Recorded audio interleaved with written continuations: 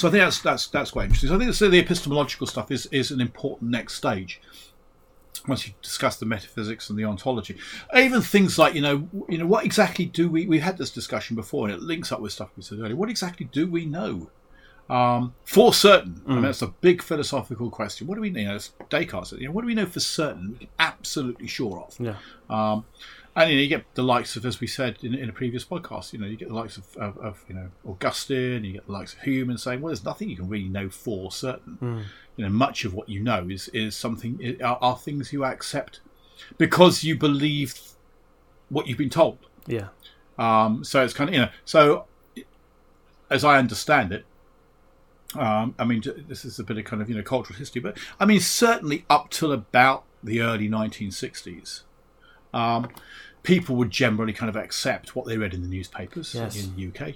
They would accept what they saw on the news, on the BBC. They would accept what the government told them because these were considered to be unimpeachable sources of information. So it wasn't the case of, people didn't think, oh, well, I've not seen the documents myself firsthand. I've not seen the pictures and the evidence myself firsthand, so I'm not sure. It's kind of, well, if they've told me this, if the newspapers told me this, if the government's told me this, if I don't know, whoever's told me this, then I accept what they say. Yeah.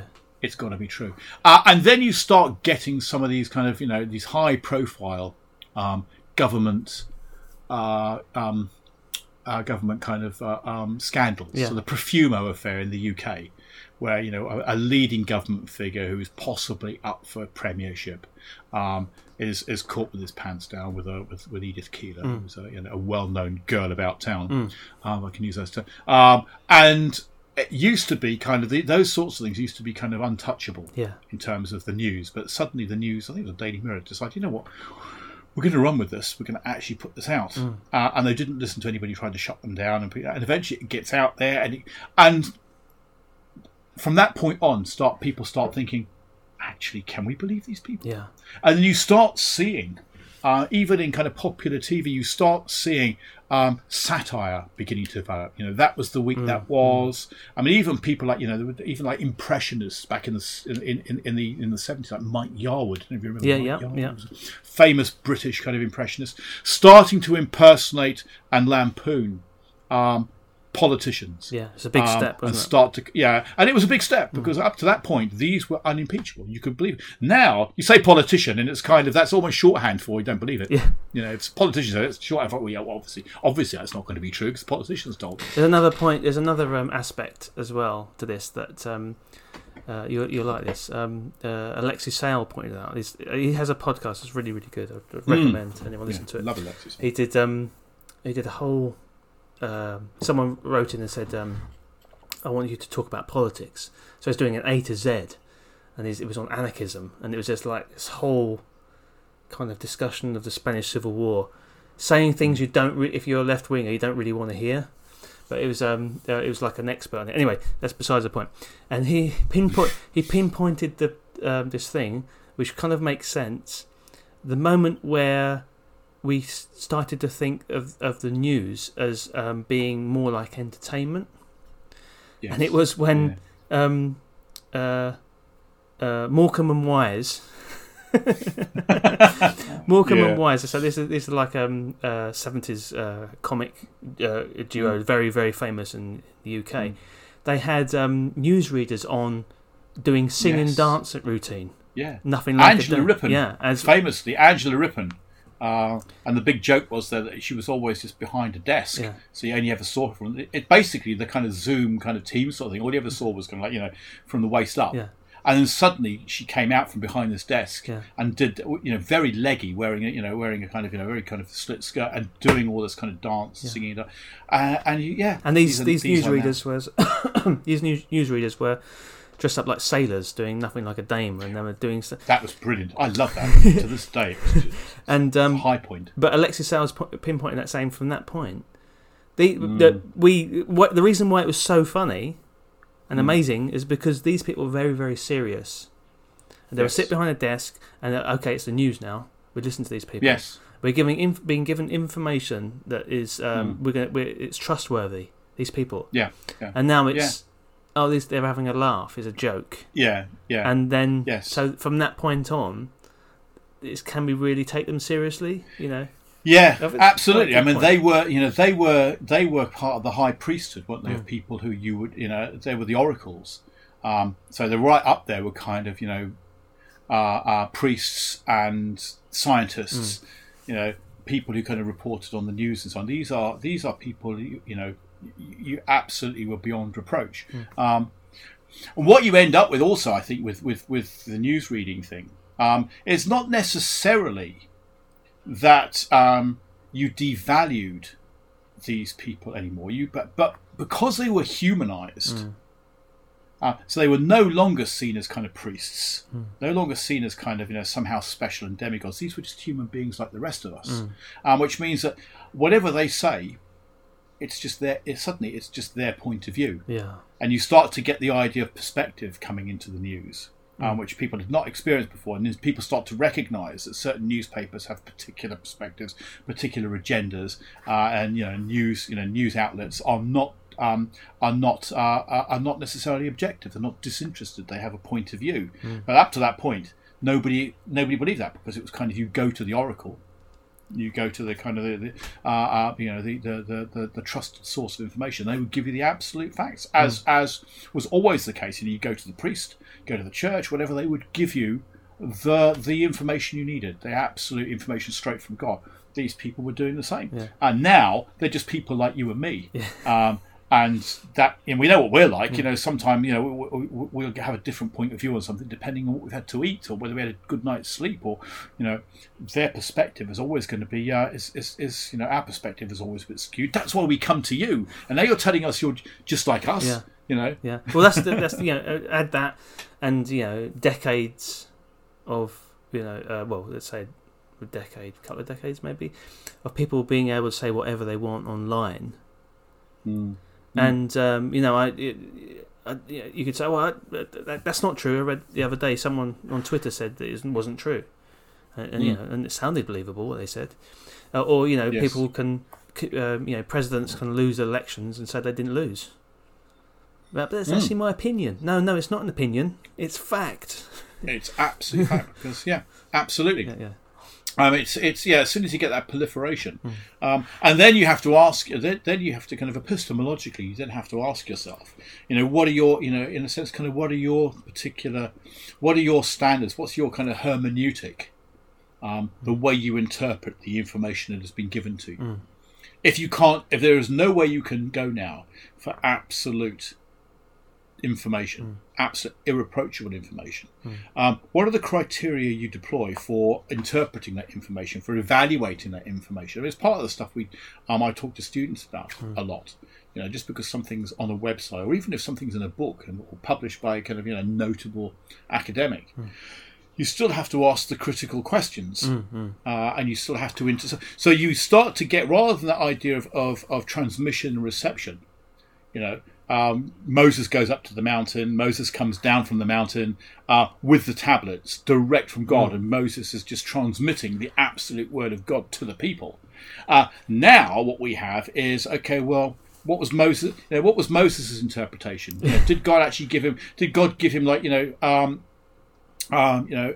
20 commandments, and did Moses just pick the ones he liked best? No, there were brought those down. There were 15, weren't there? Like in Mel Brooks' film. That's right. And he just dropped one. Yeah, that's right. He dropped one. Yeah, but you don't know. And then we get onto the language issue, and how is this information communicated?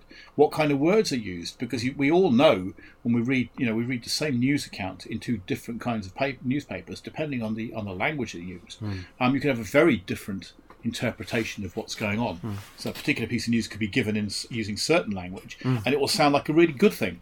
The same information, in a way, could be given in another paper with a different set of language markers. But there's lots of opinion pieces now, aren't there? It's like, I've never and it seems that the opinion part of the news is presented as the most important part, where it can't be. It shouldn't be.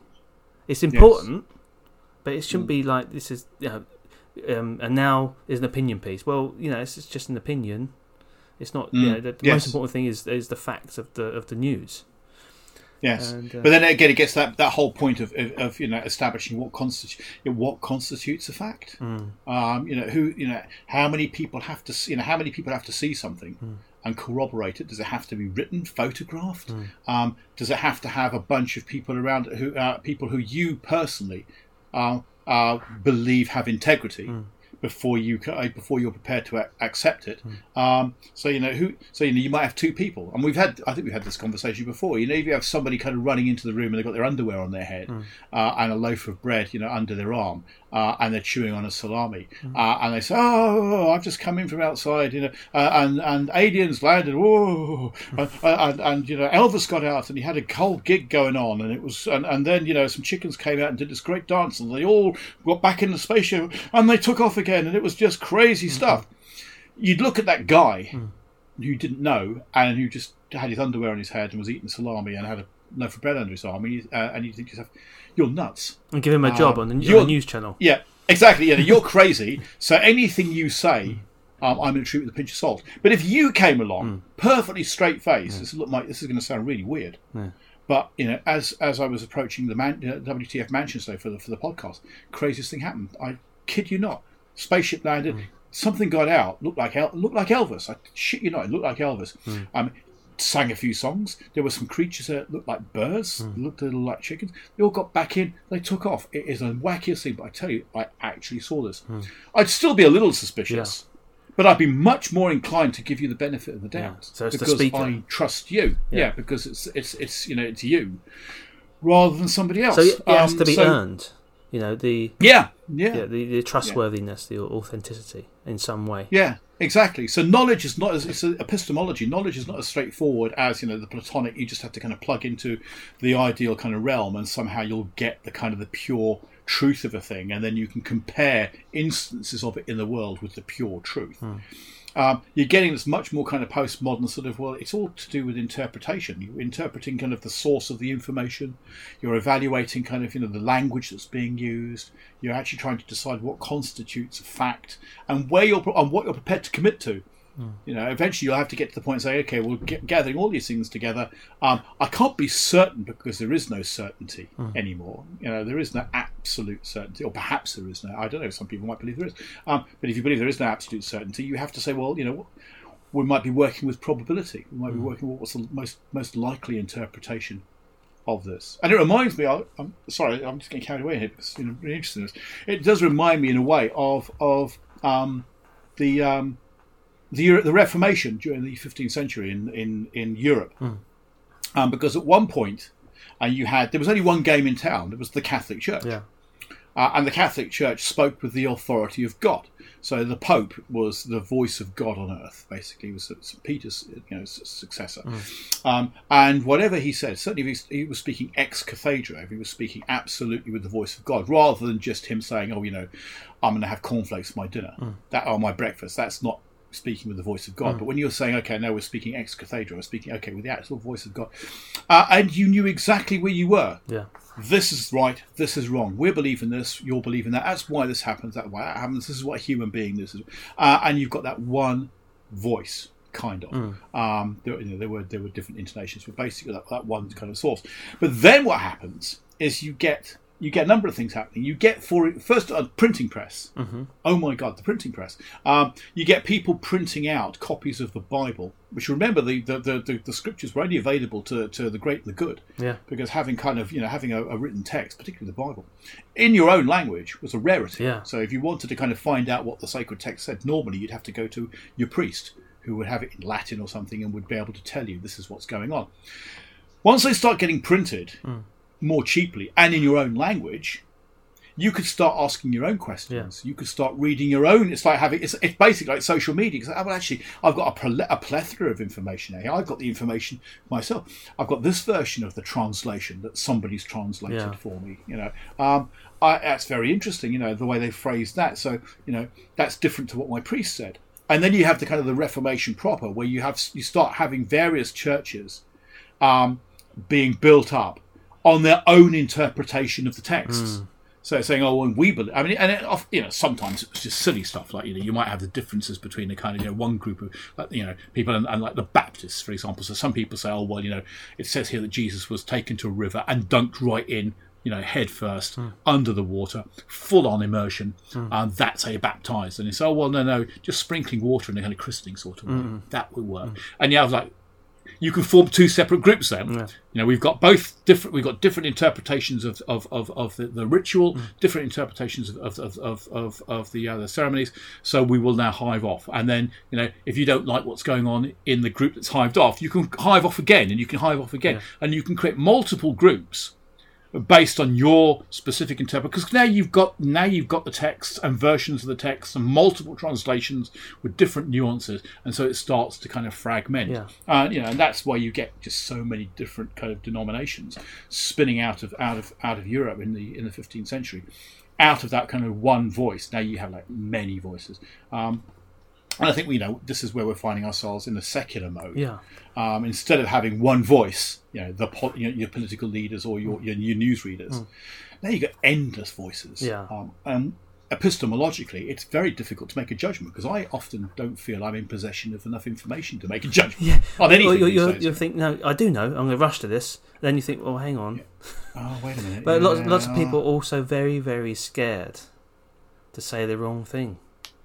Oh, I don't upset anybody. Yeah. Yes.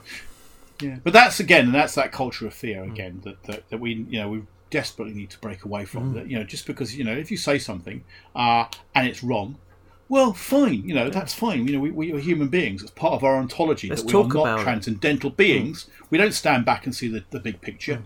We're here on the ground. So okay, maybe we've made a mistake. So let's there's nothing to be ashamed about on that. Let's just talk about things, experiment a bit more, do other things, experience more stuff, and try again. That's But we are, as we fear. Yeah.